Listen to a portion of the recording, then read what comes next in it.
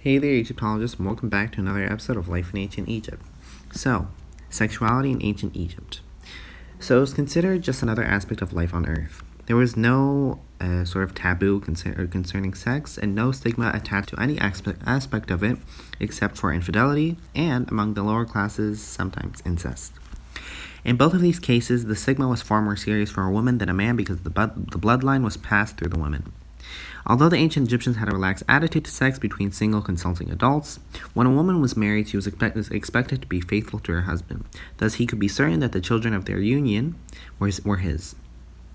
There are records of government officials intervening in cases where a woman is cheating on her husband and ordering a woman to be put to death for adultery when the husband brought the case to the attention of the authorities.